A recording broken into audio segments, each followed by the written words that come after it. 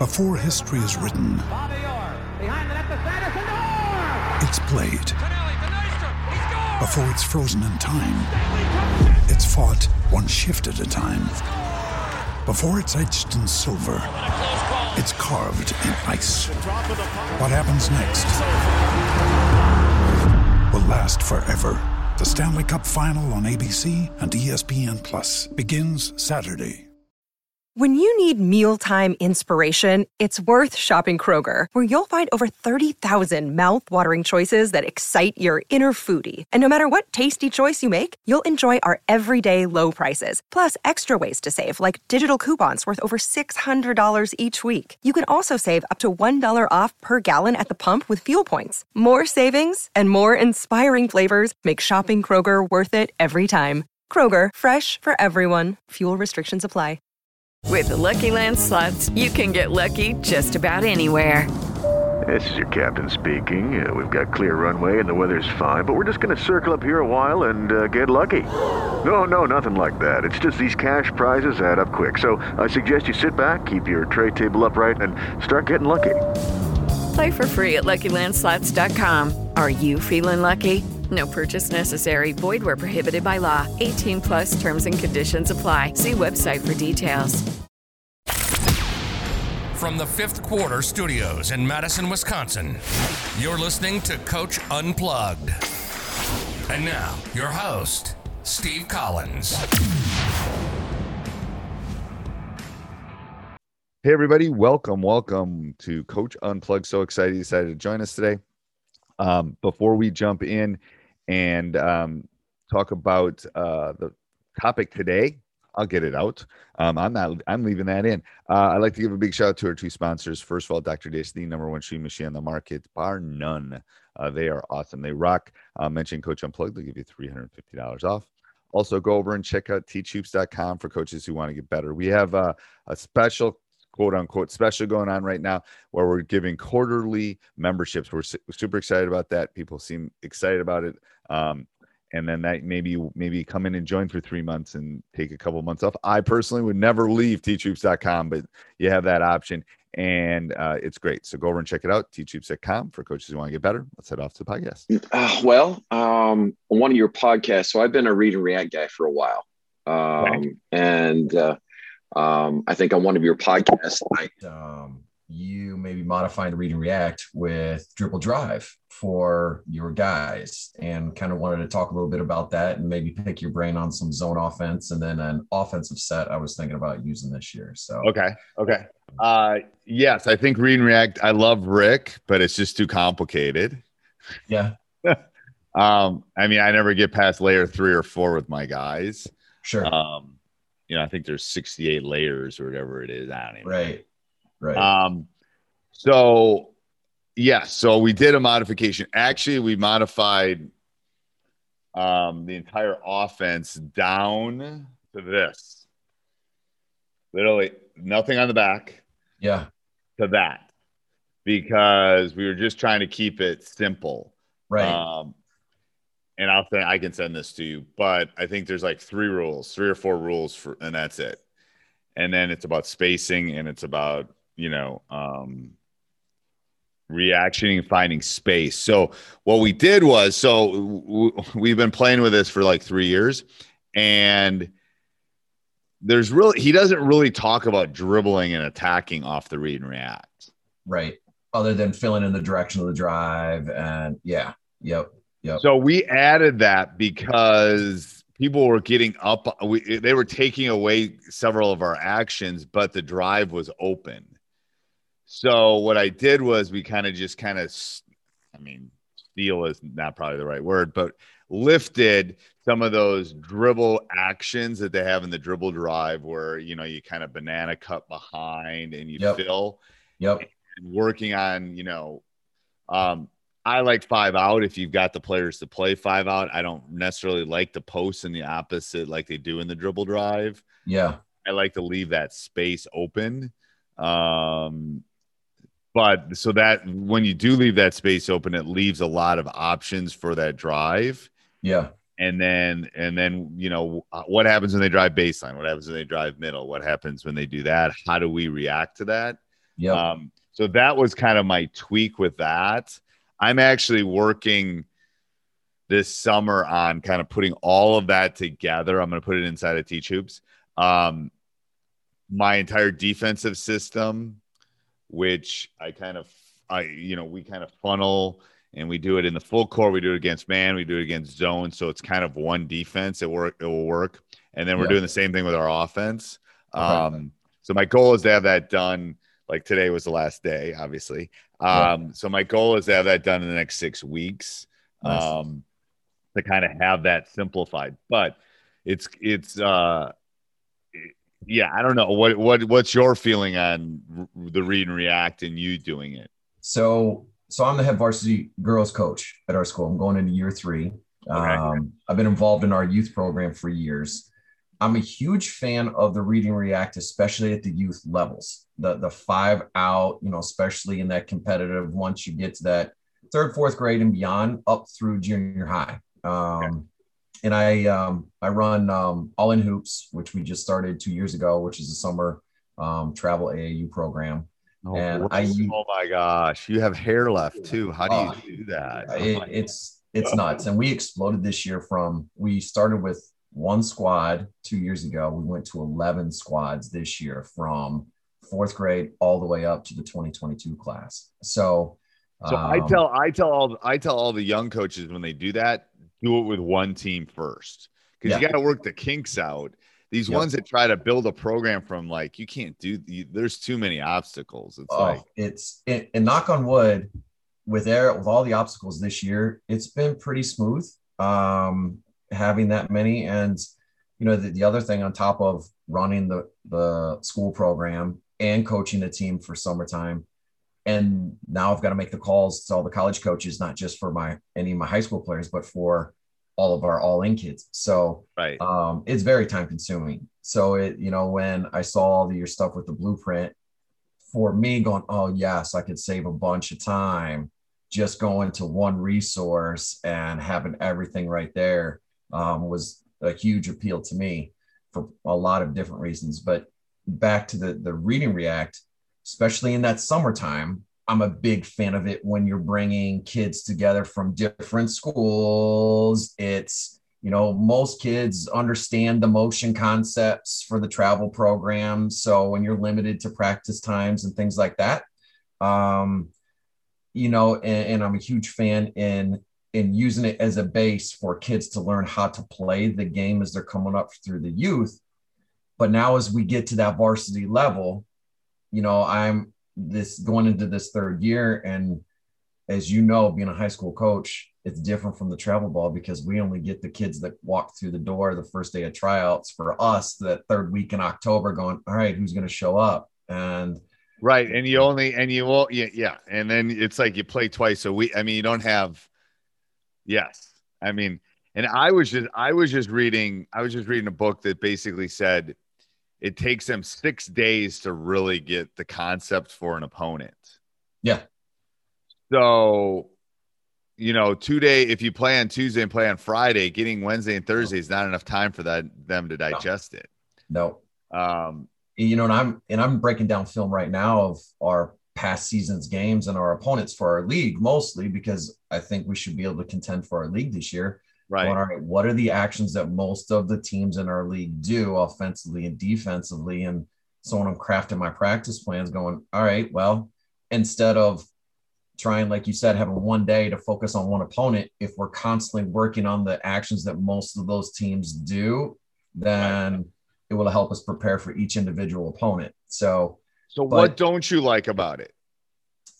So the read and react, the thing that I found is, while I love it, and as a player, I loved having freedom, being able to read what the defense is giving me and have that freedom to then decide what to do off of it. The thing is, though, I'm starting to see, especially I'm a big proponent of multi-sport athletes and kids that, especially the high school level. You got your kids, the 2 or the 3 that are going to be gym rats. You got the kids that you're not going to get into the gym all of the time. So they're not building that basketball IQ. Now, lucky for me, I've got 7 returners that are playing travel ball. So they'll have a higher basketball IQ. But this last season, especially, we had success when I gave them less freedom, still use the read and react foundation and put in what they believe to be sets, but it's based on read and react principles of going, okay, this is the first action. We're going to dribble at and send them through. And then we're going to down screen, because you always have the options of screening. So I found that sometimes having a lot of freedom on that 5 out, the kids went too much to the drive, but they would drive either with their head down, not looking for that cut that's open along the baseline, or they're driving, not recognizing the times to drive, and they're driving into 2 or 3 players instead of that drift drive when there's a bunch of real estate. I'm going to have next year shooters, but they're smaller, which then the read and react, just if you're 1 through 3 layers, if they're not screening, it's difficult for the issue is you got to really teach them how to read those screens. Like, yes, when I in our first contact day, it was like I was talking about, sometimes you can reject the screen. Right. I go, what? It's like all of you are doing the exact same motion every time. Yes. I said, just because she asked you to prom doesn't mean you're going to go with her. Right. It's like, right. maybe the girl you want to ask you at, or twerp or whatever it is. And they all laughed at me. I go, so you say no, you like, right. maybe you think so. And then the first kid that did it got a layup because they faked like they were going to go and they rejected it. It's like that, those nuances. I agree. They don't understand. Here's something that we've worked on, because we didn't get the coach this year. We spent a lot of time thinking about hoops. Is all of your sets should be no overlap on your sets. Like, because that was the issue with us, is we had sets that kind of did the same thing. So we threw one of them out. We found the one that was good. Okay. You know what I'm saying? It's like, if you're trying to get your posts on a curl or something, you only need one of those, and never needed the post doing that type of motion again. Most sets have 1 or 2 actions you're trying to get. Yeah. So my theory is, let's get good at those 3 or 4 sets or 5, whatever, how many sets you're going to have. And they're all going to give me something different. One's going to give me maybe a couple open threes. One's going to give me somebody attacking the rim. They have to get, so when you're digesting these or thinking about them, that is something I haven't done it's like I find one and it works. Right. But then I find another one that works. Hey, everybody. Hope you're enjoying the podcast. I'm going to do a big shout out to our 2 other podcasts, High School Hoops and Teacher Side Gig. I do talk about them often, but I don't give them a spotlight. They are great. High School Hoops Talks weekly. We talk about kind of what you're going through. Like, we've been doing a lot of COVID right now, because that's where we are, and what happened with that, and how we're reacting to it. And Teacher Side Gig is teachers kind of looking at themselves and how they can make a little extra money on the side. And it's just me giving back to a little bit to all the teachers out there that I know have to do that. So also subscribe and like this podcast, and go over and check out teachhoops.com for coaches who want to get better. All right, let's head back to the podcast. But they kind of do the same thing. And it's like, I'm not spending enough time for them to get good at the nuances. And that's happened on our out of bounds plays too. I think I've coached too long. Like, you know what I mean? It's like, I don't need 7. I need 3 or 4 out of bounds plays, and they all have to give me something different. Right. Because I know all these work, but I don't have, like you said, I don't have the time when we play 2 or 3 games in a week. Right. To get down to those nuances of, you know what I'm saying? Yep. So I think when you're doing your sets, think about what you're getting out of the set. So we actually went through and started a spreadsheet, like, this one gives me this, this, and this. Yeah. It's like, so then we could, because you can always add them. Like, we always have like playoff sets, or we have like for this specific opponent, we'll, to kind of do that. We always have some we keep in our back pocket that we know we're going to need. Right. So I looked in the, one of the things I took from the blueprint so far was there was a series of Chicago action. And so I modified that, because I'm going to have one player, 5'11" girl. She's a big girl. Yeah, a tall girl. She's one of the hardest working kids, she's one of those that you wish you could just give a little bit more athletic ability to. I have one of those. I have one of those in my house. Yes, I call them horizontally challenged. Yes, yes, they're horizontally challenged. It's just a great kid, like the kid you love to coach, the kid you want success for, and great 15 feet in. So I'm really looking for, she is who she can defend, though. Yes, that's who you. I mean, from a basketball standpoint, from all the D1 guys.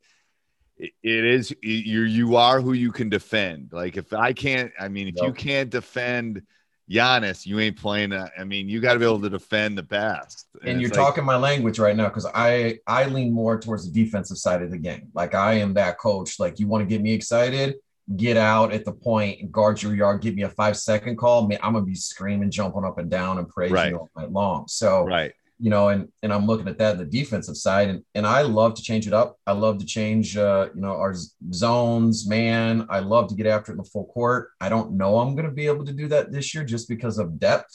I don't know. You can do it. You can do it different ways, though, because that's something I've had to dive into. Is like you could even have just someone picking up in the full court and wearing their point guard down. Like that's only one person and the other four are getting back. I mean, there's ways to kind of like 2-2-1 them. That doesn't take a lot. I mean, there's ways of doing that. I love that. You and I are on the same page. Change. The high school kids do not adjust well to change. No. And quite frankly, a lot of coaches don't. I mean, it frustrates the heck. And I love, it's that chess piece coming out of a timeout where they've just called a timeout because we've been running a zone and their kids aren't doing what the actions they want. So I'm going, all right, well, now it's my turn to have some fun. I'm going to mess with him right now. He's wasted a timeout. We're going to go run and jump and then play 2 possessions of man-to-man. Right. And then we're going to jump back into it, back in the zone, because they've completely forgotten everything that was just talked about in the timeout. Right. And here's something I have found too, and I have an assistant do this. If someone scores on us 3 straight times, we're out automatically. So there's no discussion. Like they'll tap me and say, we're done. Because sometimes we think something's working and it's not. I'm gonna write that down. It is. 3's the magic number. Okay. And now I will have them say, hey, they've scored 5 out of the last 6. Time to get out. So he is tracking it, but 3 tends to be the magic. Because I've turned to John a couple of times, one of my assistants, and goes, we got to get out of this. We got to get out of this. He goes, Steve, they haven't scored the last 7 times. Yeah. Because we're not doing something on the other end. So my what I'm seeing or feeling is not actually what's happening. Yeah. So now I'm a numbers guy. So it's like, I want that those numbers aren't lying. He says, don't get out of it. It's not the defense. It's because we're turning the ball over. We're not, finishing in transition. We're not running around.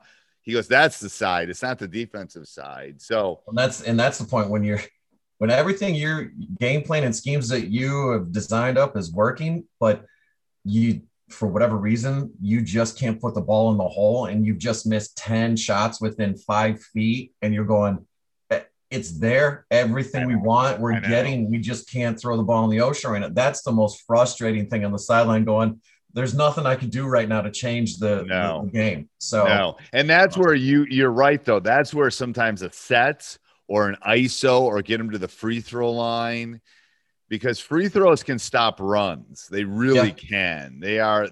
I tell guys that when a team's on a run, how do you stop it? You go to the free throw line. You get the ball inside. You slow the game down a little bit. So that's where I think you're right about sets. Like you can lean on those, and especially if you've practiced them enough.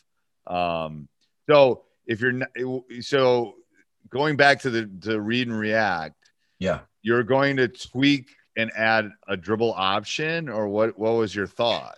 Originally going into this offseason, I wanted to try to identify, because I've got a couple of girls who they're big soccer players. So they're still trying to figure out whether they'll come back or not. But if they do, they're incredibly quick off the drive.